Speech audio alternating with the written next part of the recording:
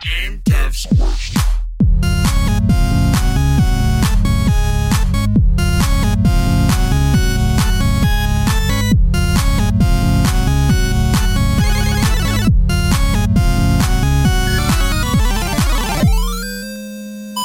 Perfect. Hello, everybody. Welcome to this week's episode of Game Devs Quest, your once weekly podcast following two game dev scrubs into game devdom. If we can do it, you can too. I'm Rhett. I'm Taylor. And again, you guys might be noticing a trend here, but we're trying to get as many inspirational, awesome game devs in here as we possibly can. We are joined by the mind behind Game Dev Underground. Maybe you've heard of him, Tim Ruswick. Go ahead and say hey. How's it going? How's everybody doing? Doing great, man. Yeah. So happy to have you here. Thanks for scraping out some time out of your schedule and fitting us in. No problem. You're over East Coast, right? Tennessee? Florida, No, right? not Tennessee. Florida? Florida. I'm on the west coast of Florida, but technically East Coast United States. I'm actually right going on. to Florida next week, by the way. Sweet. Nice. Picked a good time because it gets Yeah. hot in about a month. Then you don't ever want to go near here. That's what I've God. heard. Yeah, I've never I went been. to Florida between August and September, and that was like the worst. I was like, who told me to do this? You can't, it's not made for humans out there. I don't understand it. No. Oh, this is how we got cheap airfare. Oh, I get it. All the Floridians are like going somewhere else for a month, and we're coming in. Pretty much. Pretty much. Awesome, man. Yeah. So, Tim, go do you ahead. want to explain a little bit about what Game Dev Underground is and what you're up to over there?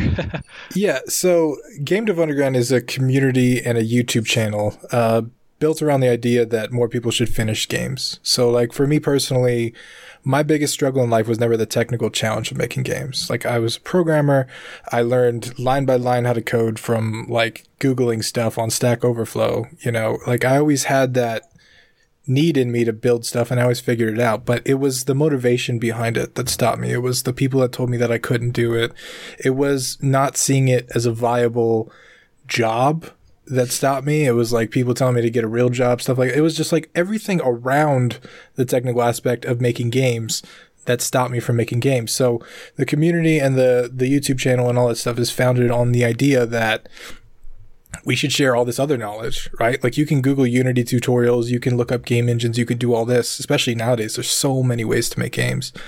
But this is all the psychological stuff. This is all the stuff behind the scenes. This is all the stuff that no one else talks about that I wanted to kind of start having a conversation around. So it's been awesome. We've been at it for, a lot of people don't know this, but it actually started when I was 18, over 10 years ago. That was when the first idea Wow. came up for it.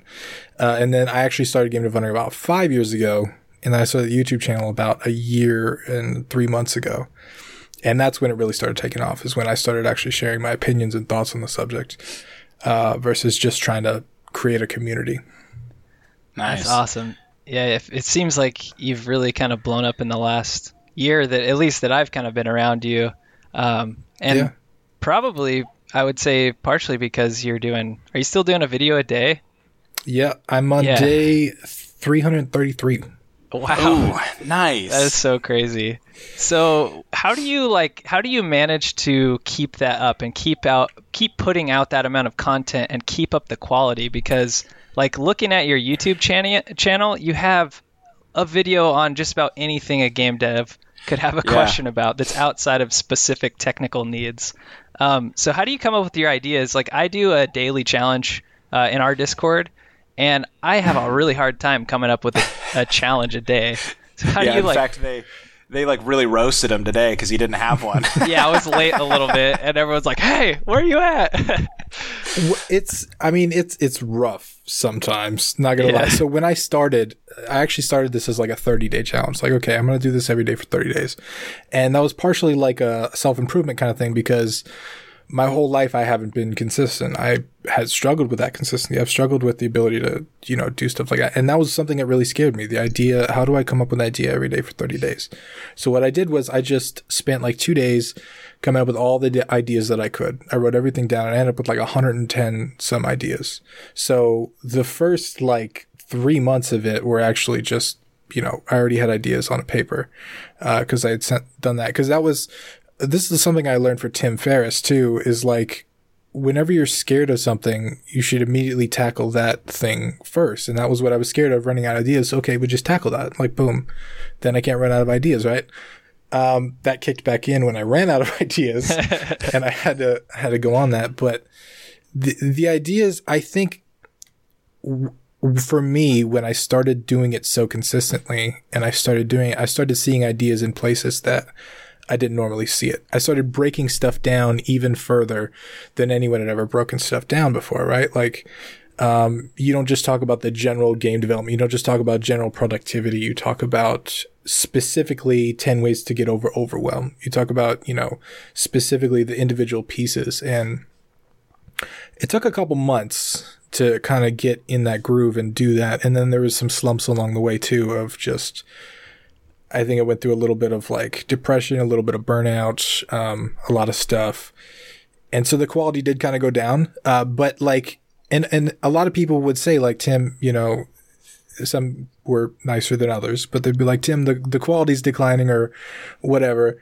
And what I would tell people is like, some days the decision is not between, should I make a good video or should I make a bad video? Sometimes the decision is between, should I make a bad video or should I make no video at all? And so I had to make a bad video, and there's been a couple times where I've made like videos. I'm just like, no, please don't watch that. It's horrible. But Dragon Ball Z fluff episodes.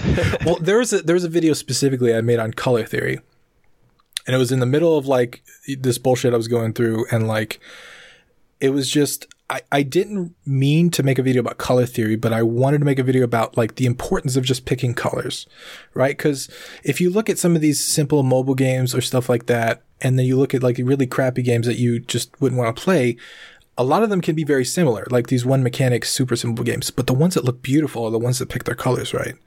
Right? So that's kind of what I wanted to stress. And I made a video and I ended up just titling something like Color Theory. And someone reposted it on Reddit.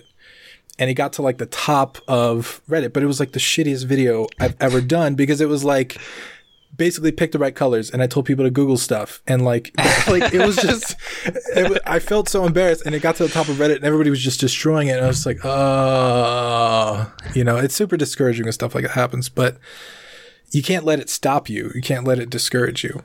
That's the main thing. That's awesome. So when you're kind of getting down to a more granular level on these topics, are you spending a lot of time researching? Are you doing a lot of Googling, or are you relying a lot on like personal experience? Because it's just like, I don't know, you just have a plethora of things you're talking about. Yeah, it started all from personal experience. And cause when I started, like the first things, cause I ran a marketing company for a couple of years. So the first videos that I posted were all about marketing. And then I posted a lot about software development and, productivity and like the mindset stuff. Cause that was all stuff that I went through and I was kind of sharing. It was a lot of stuff that I read in books or that I learned the hard way. It's getting harder to do that now, cause I feel like I've talked about most of the subjects that I have experience in. Mm-hmm. So a lot of times now I am doing some basic research, trying to look up stuff. And sometimes, like I've been doing a lot of tip videos lately, kind of combining a lot of content. So it's like a more condensed version of it.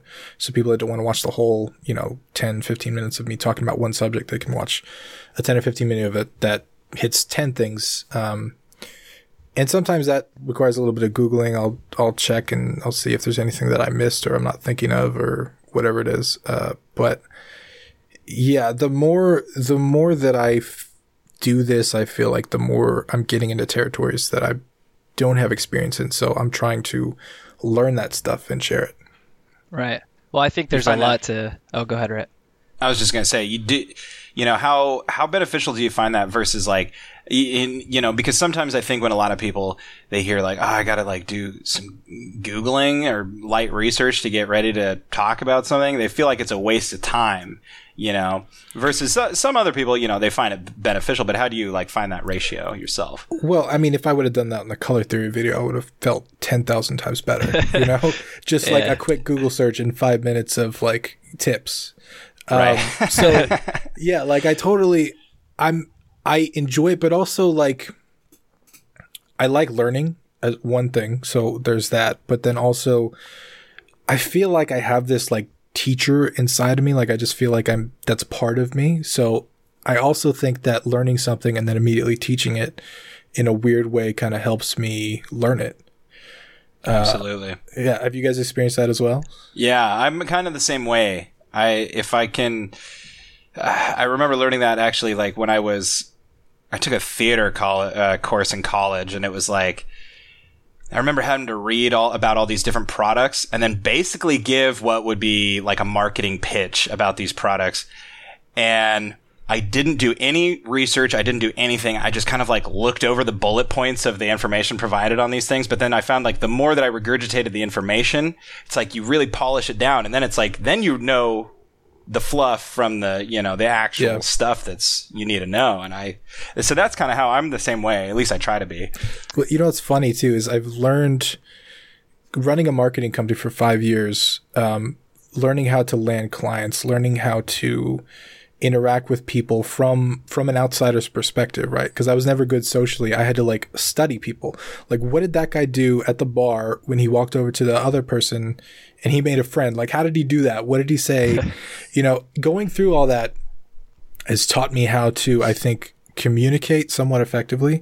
And part of that too, just kind of gives me this ability to like just bullshit. Like I could just talk for like 10 minutes on whatever, even if there's like a little piece of information, I can like expand on it for 10 minutes, right? So nice. I think part of that has actually been a disadvantage in YouTube because I have that ability to sit down in front of a camera and bullshit for 10 minutes and I can like do that. So like, sometimes I'm like, well, I could totally just get it done in 10 minutes, or I could do a little bit of extra research and try and like really help. So like I have been trying to do that more and really try and pack the stuff full of informational, useful stuff. And there was a slump where, the quality went down because of that, but that's one of those personal struggles, I guess.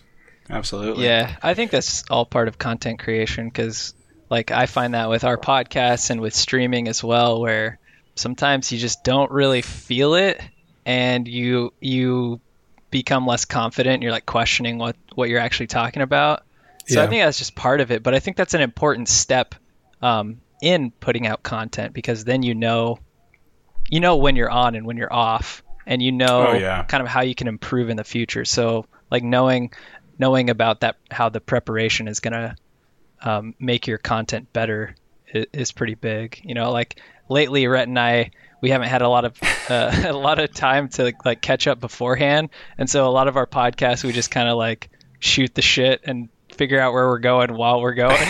And sometimes it becomes like this magical thing where I feel like we're onto something cool, but then other times we're kind of just like going nowhere, spinning in circles. It's weird creatively how that happened. Like there are some times where I literally just sit down in front of a camera, I don't have an idea, I hit record and I just start talking.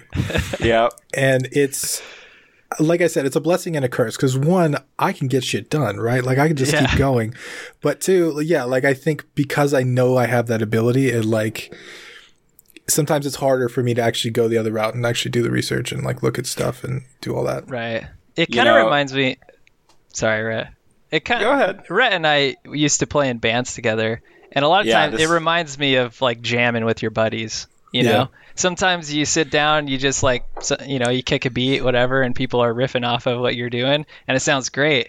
Other times you should have practiced what you know, rather That's than. A great example, well, and it goes the other way too, because like remember like before we were gonna like go to that janky studio and we all agreed without Kurt that we would practice for 5 days straight beforehand, and we only ran the songs that we were recording, and by the time we were done it was like we all hated each other.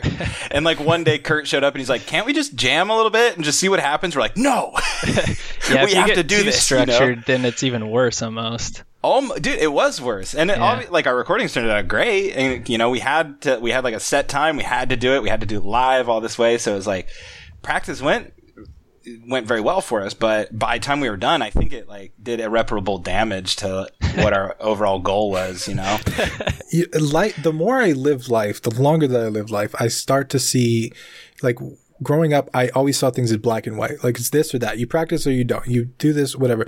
But like, I'm just starting to see things in many shades of gray. Like, there's no stuff like that. I think you need both. And some people need more than others. Some people have to practice a little bit 80% of the time. Some people have to bullshit 80% of the time. Some people have to just go with it. And that's why, like, I have a lot of videos on my channel that directly contradict one another. And that's because I think both of those things can be true at the same time for different people. Right. You know, totally. Are you a Star Trek fan, Tim? A little bit. I wouldn't call myself hardcore, but I live my life how I think that Captain Jean-Luc Picard would like me to live it. And one of his little axioms that he uses, one of my favorites, he says that life is an exercise in making exceptions. Yeah, that's a beautiful quote. Yeah, so I utilize that one every day. When I think something's rigid or black and white, there's an exception somewhere in there. Doesn't necessarily Always prove is. the rule, but... I get comments all the time, like people straight up disagreeing with me and giving me actual examples of where I'm wrong. And I'm like, you're 100% in that example, yes. But that doesn't change, like, you know, everything that I said. Like, I made a video the other day about focusing on your strengths, completely ignoring your weaknesses, and just doing what you're good at. And for people that don't know what their strengths are, that is 100% wrong advice. You know, like, you need to experiment a lot in life. You need to figure out the things you like to do and all that. But for the people that need to hear that, I needed to hear that like a couple years ago, right? Like, I've been good at certain things my entire life, and I've spent a lot of my life trying to balance out and get better at the things that I'm not so good at. But the second I doubled down on something I was good at, like with Game Dev Underground or with YouTube or the other stuff, like, it just, the results speak for themselves, right? Like, it works so much better when you just ignore everything you're bad at. Like, I can't be a Mark Brown. I can't be an extra credits. I'm going to be a Tim Ruswick. And the second I do that, like, everything starts working. Absolutely. That's awesome. Yeah. So do you find it real quick, I just want to take us down a little tangent.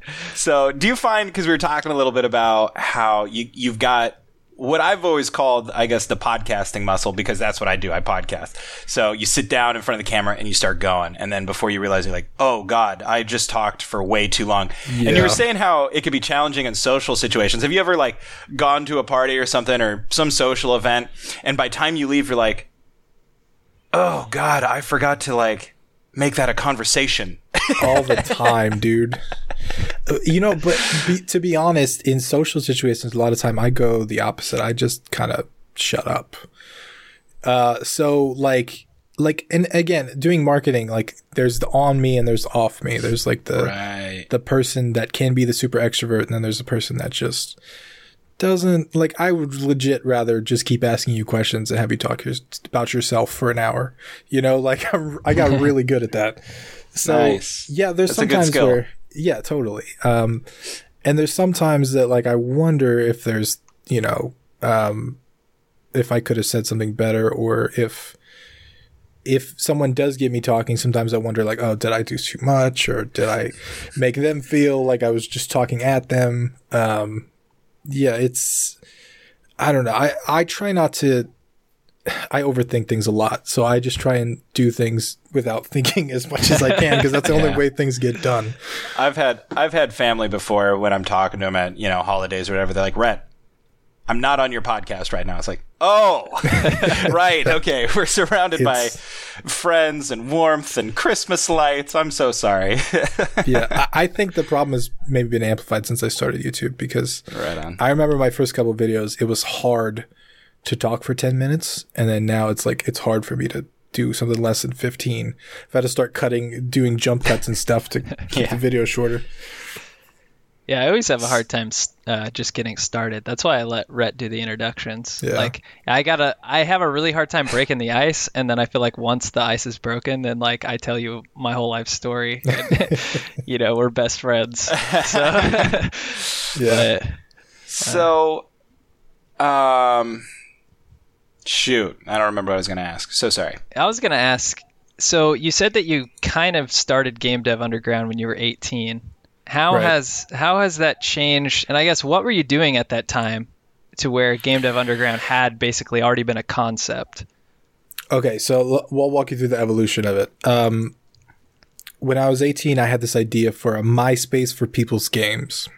Oh, nice. That was my idea, because I was like, there's MySpace for people's profiles, but like, I want a MySpace for my game. I want a page for my game. There's nothing else out there like it, right?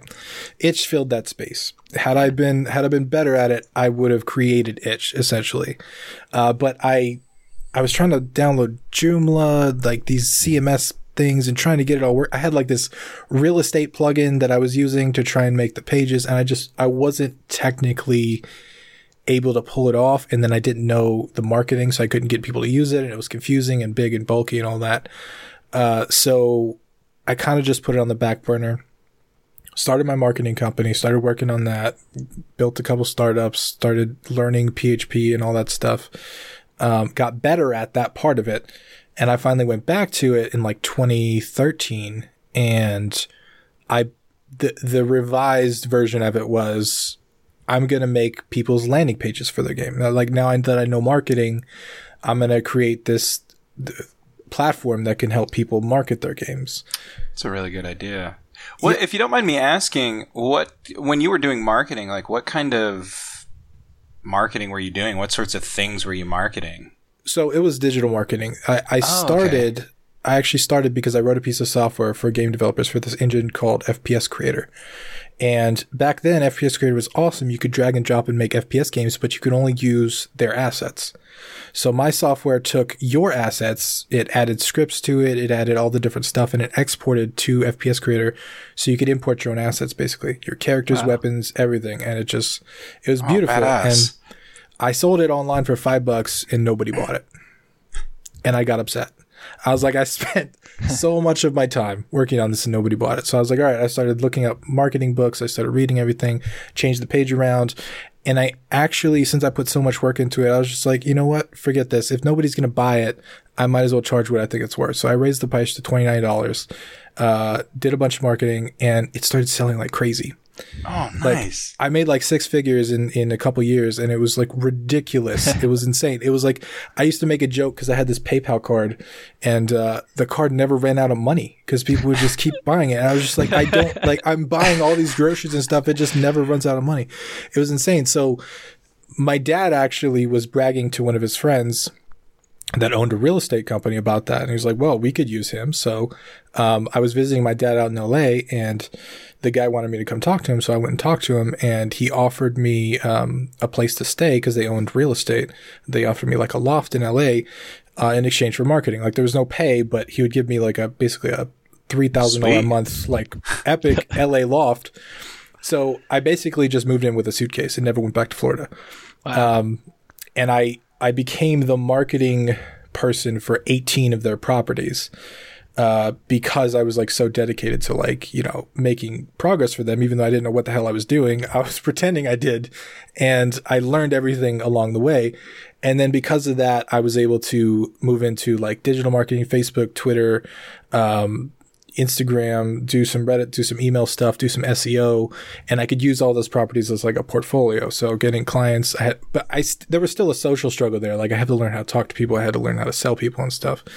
So once I started doing all that, then, you know, I already had a client base. I could show the client base, I could show the results. And, I went from there, and I ended up getting more and more into, during the end of the company, well, I say the end, but like right before I sold it, we were starting to get more into like software development. We were doing web applications, we were doing apps, we were doing stuff like that. And I was marketing a lot of those products as well, like games and stuff like that.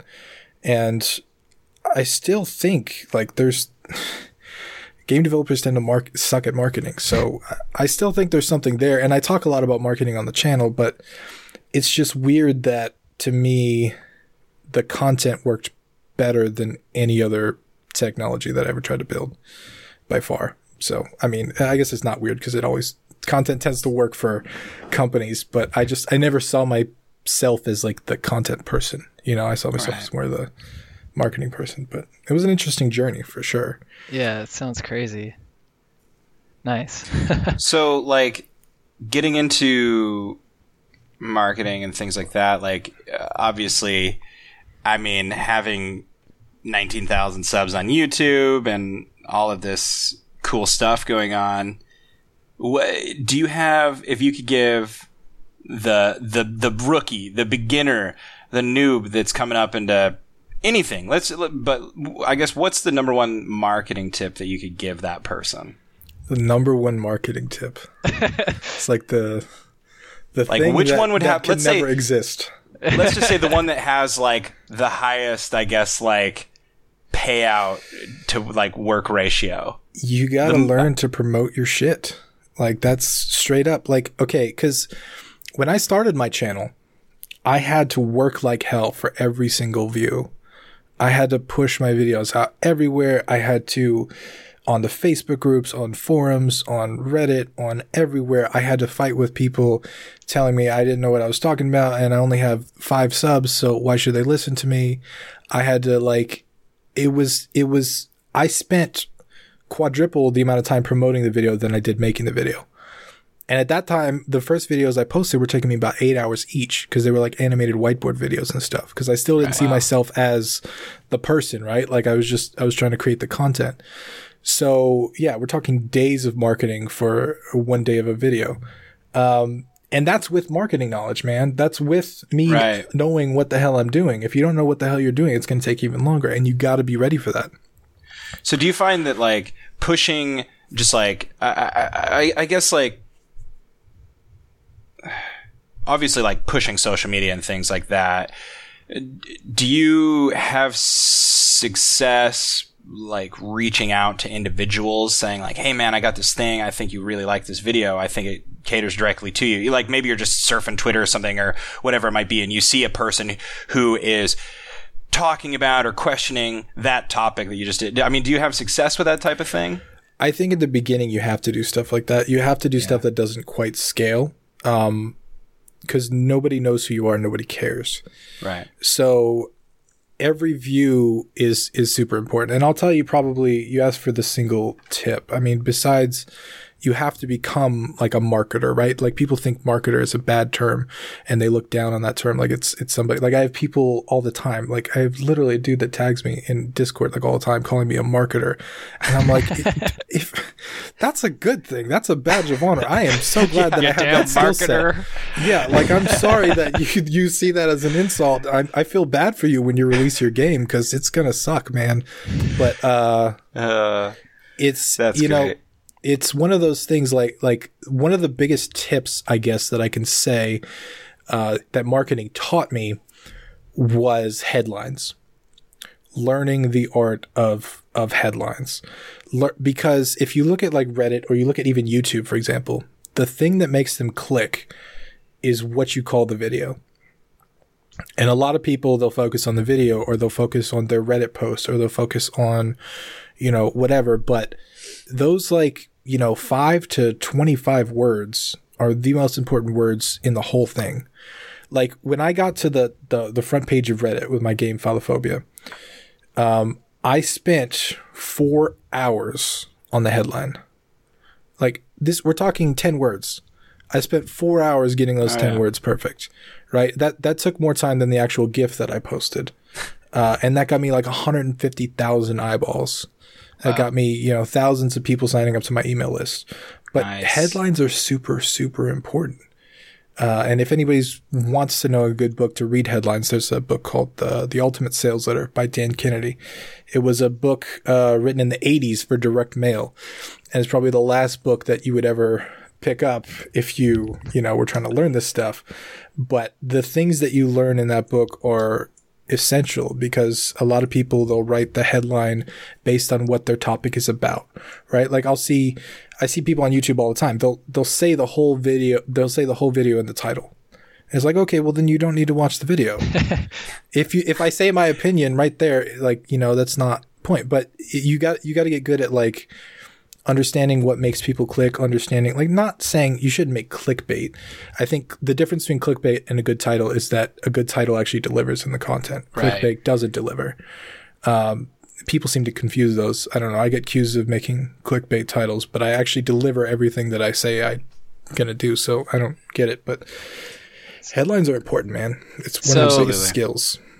So things where you're talking about like, this is a 2D roguelite blah blah blah, those kind of things are not great then, I guess? Or what? Do you mind sharing what your tagline is or your headline is? Well, I'll give you a good example. Like let's use my Philophobia post on Valentine's Day. Like one, I think headline and timing are critical. I posted a game about the fear of love on Valentine's Day. So right there, I've got something, right? That's just me thinking ahead. Two, I talk about something that's very critical to people that feel very greatly on Valentine's Day. I talk about a breakup, right? So the actual title of the post was like, I don't remember what the exact headline was, but it was like, went through a really rough breakup. So I made a game about where love is literal hell. Right. So, and it took me a long time to break that down into that many words. It's short, it's concise, but as you can imagine, with the context of the timing on Valentine's Day, that resonated a lot with people. Yeah, who's going to be on Reddit? Right. I mean, I could have very easily posted the title of my game, which a lot of people do. That wouldn't have gotten anywhere near what I got. Right. I could have posted the story of my game, which I didn't touch on at all. A lot of people do that too, but that wouldn't have gotten anywhere near what I got. But what I posted was the story behind why I made the game. That's what I posted. It really had nothing to do with the game.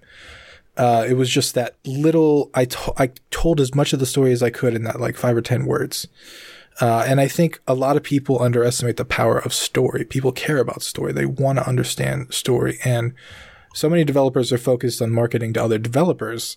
Right. They forget to market to people that would be interested, right? Yeah. And like, for me, my target audience is people that have been through some of maybe these rough relationships. Not necessarily people that like platformers, not necessarily, this. I think my story resonates.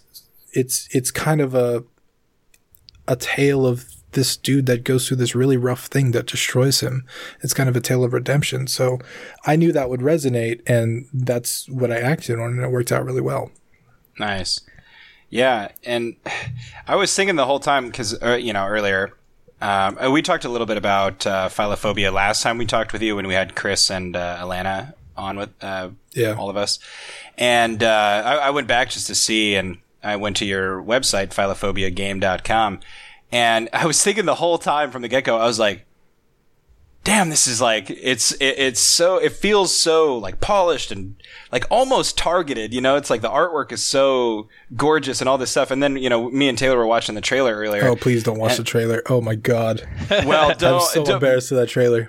See, and it looks like the game has come a long way since the trailer, but even I need still, a new trailer. Yeah, that's what I was kind of thinking the same thing. I was like, does he, like, compared to your little like clip you had at the top, I was like, this is outdated. But it still looks great. And honestly, Nice, it's still, I mean, outdated in the sense that, like, now there's a character sprite and other things, like in the trailer, it's a square. No, but the landing page just really grabs you. Yes. And that's what I was going for. It's just like the idea that it grabs you. And even like, I knew of the game and all that. I had seen your Reddit post, and I, of course, talked with you a little bit a couple months ago. But yeah, just the landing page for the game itself, it's like, oh shit, this game looks intense. Oh shit. It's like elicited all sorts of emotions. So I was impressed. That's what it's designed to do, ultimately. Like even with the squares, like that was the original game. That's actually what I plan on releasing, and I'm extremely embarrassed of that now. But even with that, I tried to get the emotion across, right? Like I tried to get the story across. I tried to get what was happening. And that's one of those things playing to my strengths. Like when I made the original game, I didn't have any art ability whatsoever. I only had programming ability, and I knew I wanted to tell this story. It was inspired by, a real event in my life. I felt like compelled to make this game, and the original game was actually a lot darker. Things you can get away with cubes are a lot deeper and darker than you can with like humanoid characters. And I've been through some experiences in my life, right? Like I'm in a relationship now, which is, the game was inspired by a breakup. So that's a little weird sometimes. But like my perspective on it has changed, and I think the art has kind of changed to reflect that. It's still a deep emotional story. It's still, very much rooted in some personal experiences, but I felt like the art, I didn't really change the art to make a better game. I felt like I needed to change the art to get the point across more. And I feel like it does that. And I feel like the landing page is a good example of it. It shows off what's cool about it in 5 seconds. Yeah, it really does. And I watched the video, and at first I didn't even realize that the art was different, to be honest. I was like, wow, this video is kind of cool. But that's what I love about indie games. Is just like, obviously this was inspired by something powerful that happened in your life, and it's just so cool that. Well, and that's the thing, like, just even looking at the artwork, and then of course, like, you get a sense of like kind of like what the narrative could be from the trailer. It feels so relatable, and it's just like saturated in truth, which is, I think, it makes it really stand out, and as far as I know, nobody's done a game kind of with this sort of theme. I haven't seen anything quite like it. But since we're talking about game dev too, I think that has been the hardest thing for me, is because I'm so personally attached to this project, because it's so important to me. It's not like the 16 other games that I've made that I don't care about. It makes it so much harder, man. Absolutely. Because I'm glad that you guys like the art, because I'm extremely insecure about that too. Like, it looks so good. It looks great. I'm not an artist by trade, and like, I'm learning all that in vector art. I'm doing it as we go, and it's that's something it's been rough for us, like, because we started game dev last year, and that's like the whole point of what our podcast is about, is we didn't know anything, and now we're trying, right? Yeah. And so I think that that's important to show, and even having maybe not from a marketing standpoint, but from a game dev standpoint, having the video up and then having the other, like, big, whatever you want to call it, video behind it, it just shows like how, even if you don't have art skills to begin with, you can make them. You just have to start. It looks so cool, man. And it has like a tone to it that I haven't seen. And maybe I'm not plugged into the indie scene the way I should be, but it looks so fresh to me. Well, you mentioned being plugged in. I don't actually play a ton of games.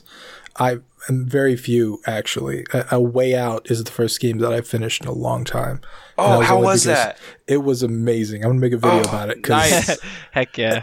That is a game that compels you with story. It makes you work with the other person, and it is a fantastic version of a co-op game, but also it's just a amazing story. My brother and I we're hopefully trying to stream that here pretty soon. We wanted to just do it in one sitting. It looks so badass. I'm glad you like that. No, but I don't play a lot of games, right? So like, it's weird. I actually have a video about this too, and that was probably the most controversial video I've ever posted, talking about how you don't have to play games to make games. And that's an opinion, right? Like, a lot of people disagree with that, but for me, like, I have more fun making games than I have playing games. That didn't used to be the way when I was a kid, right? Yeah. And I think a lot of what I'm creating is like partially inspired by what I played when I was a kid. Played a lot of Sonic, played a lot of, I used to play this Batman game on Sega that I loved. So that's why I like 2D games, right? Like, it's just that. But I think the reason why the game does look so different is because I'm not pulling from the market like a lot of people are. I'm just kind of pulling from my head, which can be scary and crazy and fucked up, but That's what I love though about indie games. Like, you don't have to fit a mold. And we have another podcast about it's a book club podcast. I always talk about how I really like kind of venturing into the mind of the author. And I feel like it's the same with indie game dev, especially when it's something written by several people, like a really small team. I love that. Same with film. When you look at like some indie films, you're really getting into the mind of the person who's making it. And that's what's most important to me. And I think with what you're talking about as far as like you're not talking about what the game necessarily is. You're talking about the story behind it. And like you're saying with your videos, getting off of the whiteboard and showing yourself and like you being a person that people can identify with. I think that they want to relate to whoever, is making their media. And so that's what I love about that's terrifying games. too though. Oh yeah. Absolutely. Especially if you're an introvert, especially if you don't like attention, especially if you're maybe not the best at communicating, it is terrifying to put yourself out there. Mm-hmm. And it's weird sometimes. I feel completely uncomfortable still because every once in a while I'll pop into a random Twitch chat or something and I'll just start talking and people will recognize me. And that's weird to me. I don't want that. Like I almost feel like I need a different identity on the internet to do that, but it comes with its own set of, everybody has opinions about you and all that stuff. So right. It's definitely been one of the scariest things I've done in my life, if I'm being completely honest, both from the game perspective, but also from the YouTube perspective. And it's weird how when you do the scariest thing, you seem to get the best results. Yeah. I dig that. I do too. So I guess we know you're working on Philophobia. We know you're making videos and doing that sort of thing. But what is like an average day look like in Tim Ruswick's shoes? So I usually don't wake up till afternoon because I'm stayed up till 4 or 5 a.m. Nice. Previous night. Sometimes sunrise because I got to fix that. But that's what it is for now. I posted a video about how I was depressed a couple weeks ago. And so I've been really trying to focus on that. Been trying to get some more physical activity. I down a whole glass of lemon water first thing when I wake up. Then I'll go for like hour walk. Sometimes with the dog, sometimes with not, depending if the dog's here. Cause I dog sit, for my mom. Nice. And, that really helps me to getting the sunshine in the morning and getting the physical activity, I think, just kind of getting out there. And then absolutely. Yeah, I haven't been the healthiest person and I'm really trying to focus on that a lot. And that has really made a big change. I've only been at it for about a month, but every single day, and I actually keep track of all that stuff like in an app where I can mark off every day that I do it and I keep my streak going. That's how I kept doing YouTube for 300 some days. It's just marking off, not wanting to break the chain, Yeah. It's like a slightly gamifying it in a way. Yeah, pretty much. What app do you use, by the way? There's an app called Habit Bowl, which I use. Yeah. And it basically, you tap on the calendar and then you did it or you didn't do it and it just keeps the chain going. Then after that, I'll end up back in usually here and I'll spend a couple hours working on my game or working on content or going off on random tangents, doing weird stuff that I probably shouldn't be doing, procrastinating. No, and then I run a Game Dev Underground Elite, which is a Patreon group, and there's an accountability group in there. So we have people from, I'm keeping them accountable. We're keeping each other accountable. That's really nice to be able to, we check in every 2 weeks and we have a video chat for our mastermind and everybody talks about what they want to achieve for their next 2 weeks. And so we have a big Trello board. I go in, I make sure everybody else is doing it, but also they make sure I'm doing it, which is nice. After I do that stuff, after working on the game a little bit, I'll usually take another break, figure stuff out, and then I'll get a video done. Sometimes the videos don't happen till later, but most of the time they happen somewhat halfway light time-ish. But Light's sometimes overrated. Sometimes I just don't feel inspired till later in the night, and so I'll usually wait. An idea usually always comes to me. Like for the past couple months, it's been, I'll just wait until one comes, which is nice. I didn't used to wait until the day before, but I've been doing that a lot lately. I'm not really sure why.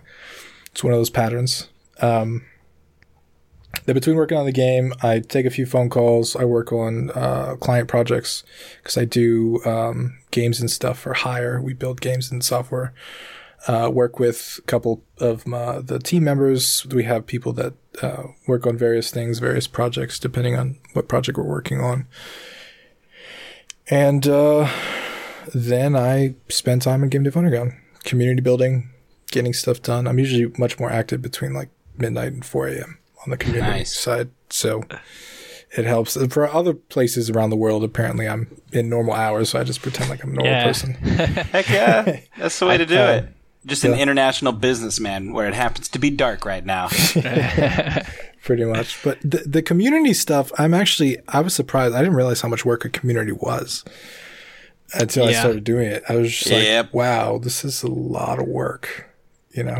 Yeah, we don't have nearly the community the size of yours. And, we set out just trying to do a podcast once a week. And sometimes I feel like I'll look at everything that's going on. And there's things that need to be addressed and moderated and taken care of and building. And it's like, oh, I'm going to bed. I'll deal with that next week or something.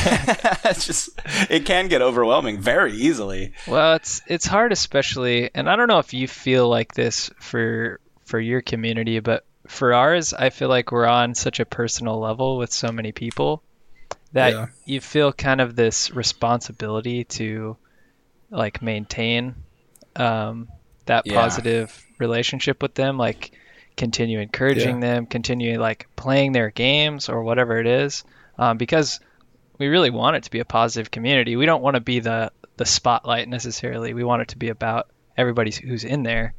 Yeah. But if you add that personal touch to everybody, once you get to especially like thousands of people, I don't know how you could do it. Yeah, I can't anymore. I've actually stopped checking email altogether. Oh God, I envy you. I had to. There's just too many. There's like, and I feel bad, right? Like Casey Neistat posted a video the other day. I don't know if you guys watch him, but he posts vlog videos basically. And he talked about how he did this monologue where he talked about, I would love to give, 5 minutes of my time or 15 minutes of time to everybody, but I can't. And it may seem like it's simple, or it seems like it's stupid, or it seems like it's just 5 minutes, but it's not just 5 minutes when you add everybody together. And I have to focus on the biggest impact that I can make. And I feel like the biggest impact I can make is spending my couple hours on a video, pushing that out to thousands of people. I feel like that is the place where my time is most focused and where I make the biggest impact. It's the same reason, like a couple of people have asked me, why I don't have like Twitch subscription buttons or whatever. And it's because in the affiliate program for Twitch, to affiliates and partners, you have to sign an agreement that says you won't stream to YouTube or Twitch at the same time. And I can't do that. I don't make as big of an impact as I want. I'm not going to turn that down just for, an extra $5 a month thing. My audience is on YouTube. I feel like I'm making the biggest impact there. So I'm focusing on the least amount of time spent with the most amplified impact. And, I think pre-recorded videos are there. Live streams definitely have their place, but they're not. Are we disconnected? Alrighty. Hey, guys, so sorry. Discord decided to take a little nap on us while we were right in the middle of talking. We can't even remember where we were going with it, but rest assured, it was the best conversation that you guys ever missed out on. If you want to get it, you can hit us up on Patreon. No, I'm just kidding. So let's do our best, I guess, to piece this back together. Nothing kills the mood worse than Discord taking a snooze on us. Well, I know we were talking about communities and things. Go ahead, Taylor. I was just going to say, why don't I change up the topic? And I want to know a little bit about your setup. Like, do you have a particular engine you like to use, or do you use many? Yeah. My favorite engine is Construct 2. Nice. And a couple years ago, when I got back into game development, I tried a bunch of different engines. I downloaded them all. And Unity took me 8 hours to get a ball rolling in 2D space. Construct 2 took me 10 minutes to get a platformer going. I was like, all right, well, let's go with that. And ever since then, I've I've kind of fell in love. It exports the HTML like native. Everything's like in browser basically. And I love that about it. And I haven't run into any features that I don't like about it. Construct 3 is another topic for another day, but I really like Construct 2 a lot.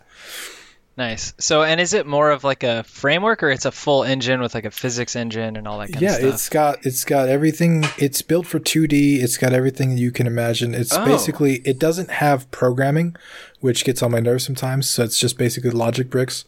But I do find that like it doesn't tend to slow me down because of the way that it has predictive typing, and I can click add and just start typing something and hit enter, and then it adds it. So nice. Yeah, it's pretty cool, and that's the engine we're building Philophobia in. That's the engine I use for game jams. It's great because like the way that it works with the behaviors, I could just create an object and add like a platform behavior to it, for example, and then I have running and jumping working. That's awesome. Yeah, Nice. It's really quick. Yeah, I know there's a couple guys in our community that use it, and they, for the last game jam, churned out some pretty cool games. So are there any challenges with building like an HTML game in general? Like, is there not an option to build a standalone thing where you can like? Well, that's the beauty of HTML is you can wrap it in anything. You can wrap it for Android, iOS, Windows, Linux, Mac, anything at all. That's what I love about HTML. And in fact, like, because we were doing apps for hire for a lot of the business stuff, and it's just when I sell somebody an app and I tell them, okay, we can build this Android native, but then we're going to charge you twice to build iOS app. Right. And I say something like that, like they're like, why would I do that? Why isn't there just one thing? HTML, I think, is that one thing. And when I can straight up say, no, we can build this in HTML, we can push it on Android, iOS, we can make it your native website. We can, if you ever have any, if there's a new platform in the future, whatever, it's just, I think it is so beautiful for games, and the engine runs at 60 FPS. I haven't had any performance dips. When you're using super heavy physics behaviors, it can get a little wonky, but I don't have any complaints about it. I haven't run into anything that I couldn't do. That's awesome. Yeah. I've never actually like spent the time to look at it. I do Unity, as you probably know, but it's one of those things where there's so many engines out there that pique my interest. Yeah. But I don't know if I want to get distracted doing something else, So no, that's my philosophy, man. Do what you're good at, and I'm good at it, and I have no desire to make 3D games at this point in time. So it's just what I'm good at. And it's weird because Construct 2 is one of those engines that like a lot of people don't seem to know it exists. Like they're like, wait, what engine is this? It's not Unity, it's not Unreal. So I get a ton of questions about that, and I get a lot of people think that I'm using the wrong engine, and I'm just like, yeah, well, I'm finishing games. What about you? Right. Yeah. I love when people got things to say like that. It's like, okay, thanks for thank you for your opinion. I appreciate it. Backseat driving. Opinions are like buttholes, as some people say. You can only have one? Everybody's got one, and they're good for shit. Yeah. I mean, my YouTube channel is full of my opinions, but Well, that's like, some people have good opinions, some people have shit opinions. Well, here's the thing. So that's a beautiful marketing lesson too, since we're kind of winding things down. I think you have to learn to make people care, right? If someone comes in my Twitch chat and I have 150 people watching and they state their opinion, nobody cares. Nobody cares, right? Right. But if I have an opinion on my Twitch chat, that's a different deal. Right. At least 150 people care because they're there to see me have my opinion, right? Like, same thing with the video. And I think if there's one thing that you want to do right in marketing, you have to learn the art of making people care.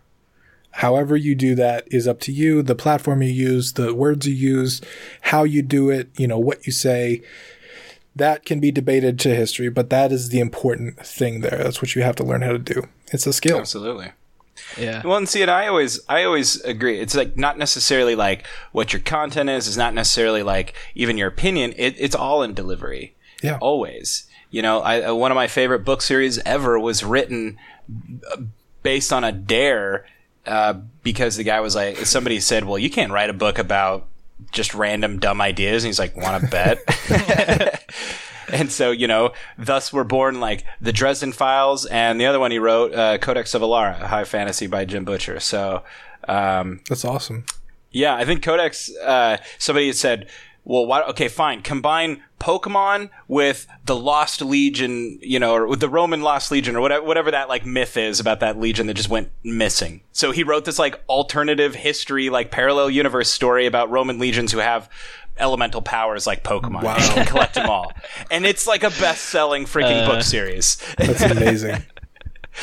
But, yeah. Well, as we're getting to the end of this, I'm curious kind of what your vision is going forward, where you see Game Dev Underground going, or if you have like a particular date in mind for your game to drop, we'd love to help promote it. There's a countdown timer on the website, Taylor. Okay. Yeah, it Valentine's Day 2019. Okay. 299 days away. Yeah, I did not want to extend it an entire year, but as you may know from listening to my experience in marketing, I think it is that important. Yeah. I'd say so. When you talked about it before, I thought that was like the most genius idea. And you were talking about delaying it, doing all this stuff. And you were just like, there's just no way that it's not coming out on any other day other than Valentine's Day. And I think that's great. It had to be. And the reason I didn't want to delay it is because I didn't want to delay it an entire freaking year. Yeah. But you know what?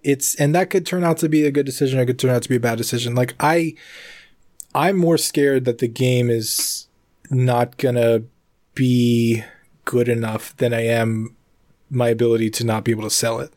Like, right. I think I'm gonna be able to sell it anyway, right? Like, I have an audience. I have, people interested. I actually, at this point in time, I have more people signed up for Philophobia list than I have on Game Dev Underground, which blows my mind. Wow. Yeah, for real. That's really cool. That was shocking to me. But like, the game scares me. And I think, like I said, when we were talking about contradicting ideas, about a year ago, I posted a video called Why Quantity is Better Than Quality. And basically the premise was, you should pump shit out. You should just focus on finishing. You should do stuff, because I think quality comes from quantity. And I did that. Like, I lived that for an entire year. I made 12 games last year. And I've made like 16 total. One of them was this year. So like, you could tell, like I was living that, living and breathing that. And, this is the first game where I feel the opposite, like I feel so connected to the quality of it. I feel so connected to building the best thing ever because I care about it so much. And, to be honest, like a lot of the stuff that I teach on the YouTube channel is straight up struggles that I have with that. And I offer some solutions, but like, I'm still going through some of this stuff. Like, I'm not some guru expert that's, raining down advice on people. I'm a dude that's like straight up trying to figure out why I'm spend 4 weeks obsessing over stupid shit that like I should just make a decision on that no one's ever going to notice, Right. And the game, it's important to me. And so as much as I didn't want to delay it for an entire year, I think that was probably the best thing that could have happened to it. Like, you guys saw the trailer. Yeah. it's I didn't think it was bad. I didn't think it was bad. You can just tell that there's like new things added in the like clip that's at the top. So yeah, and I have a new trailer coming out soon. I actually, I'm really going out of the grain on that. Like, I have sent an email. I just filled out a bunch of paperwork to license a song for the trailer that I think is going to be really, really important. And nice. A lot of people don't like do stuff like that, right? But I feel like the tone and the type of music and all that is like super important. So we'll see if that pans out. We'll see if it's budget allocating enough to pull that off. But it's a fun ride. It's a fun journey, and I want to share more of it. Yeah, that's awesome. And in terms of Game Dev Underground, you gonna continue pumping out a video a day? So I'm nearing the 365. Right, that was the goal. That was the goal. I don't know, to be honest. I really don't know. I know that like I have a website and I have a whole platform. that started Game Dev Underground. It's like a forum, and it's got some productivity tools, and it's got some resources and stuff. But I'm noticing that people just care so much about the content to where like the website has been largely ignored. And the website is starting to work now because of the content, because of all this stuff. So I'm at a point where I don't know if the website it needs to exist, because we have a community outside of that. We have the content outside of that. And I don't 100% know the future, but I know this has been the most rewarding thing that I've ever done in my life. And it has been being able to see people finish their first game because of something that I posted is just amazing to me. Being the dude that, couldn't finish a game in 10 years. So being a driving force to help people do the things that I couldn't do when I was younger, I feel like that's my purpose in life. And I have a tattoo on my arm. It's the only tattoo I have. It says live, love, matter. And I feel like that's my to-do list for life. And Game Dev Underground, I feel like, makes me matter. It's like a purpose behind what I do. So I don't know the exact things that are going to happen, but I know it's not going anywhere for sure. And we'll continue to grow, and we'll continue to help game developers however we can. That's great, man. That is great. Yeah, I don't think there's a better note to end on, Rhett. Yeah, I guess so. I had some lighter things, but you know what? That was too rich, actually. So, yeah, Tim, I hate that we lost you there just to come back and record for a brief little 10 minutes, but woo. But do you want to share any links, or I guess if you want people to get in touch, how's the best way to do that? Yeah, let's hear it. You can just Google Game Dev Underground or Tim Ruswick. It's the YouTube channel's there. GDU.io is the website. At Tim Ruswick is my Twitter account. The Discord is like our main community thing, so I recommend you guys check that out. That is in the description of all my YouTube videos, and it's in the community tab on the website. But that's where the majority of people are. Yeah, cool. Yeah, we'll dig up that link and we'll post it in the show notes and all that sort of stuff so people can find it. And of course, everybody heard me say it before, but make sure you check out philophobiagame.com. We'll link that as well. I know I'm not alone when I say I'm totally stoked for that one to come out. So cool. Yeah. I hope you don't hate it. The insecurities of a game developer. Yeah. Oh man. I know it's a double-edged sword, man, but it does look beautiful. I mean, yeah. You've gotten Rhett to talk about it quite a bit, so I he's think talking he's about more than fully I have, impressed. so yeah. maybe I did have something him right. as your spokesman. Hey, when I see something that I like, man, I go to bat for it. So yeah. Cool. So yeah, go ahead and check that out. Make sure you guys hit that subscribe button on his YouTube channel, all that sort of stuff, and we'll make sure we put all the appropriate links in there. Other than that, you guys can also tweet at us. We are at GameDevsQuest. You can email us gdq@airpodcast.com. Follow us on Twitch, twitch.tv/GameDevsQuest, all that garbage.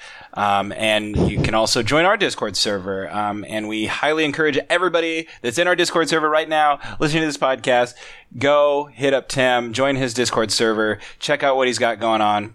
Yeah, invade with you, cool. all you GDQ gremlins. Yeah. Tim, we cannot thank you enough for finding some time to come onto our podcast and chit-chat with us about Game Dev Underground and all that sort of stuff.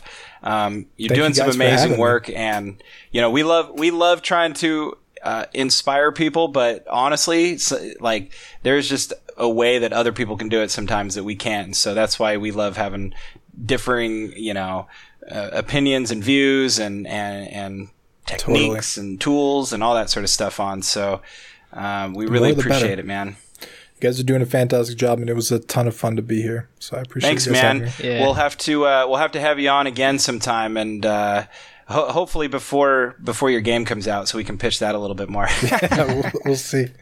We'll make it happen. Awesome, man. Thanks, Tim. Appreciate it. I guess that does it for Game Devs Quest, guys. Thanks so much. Cue that music. Oh yeah. Oh yes.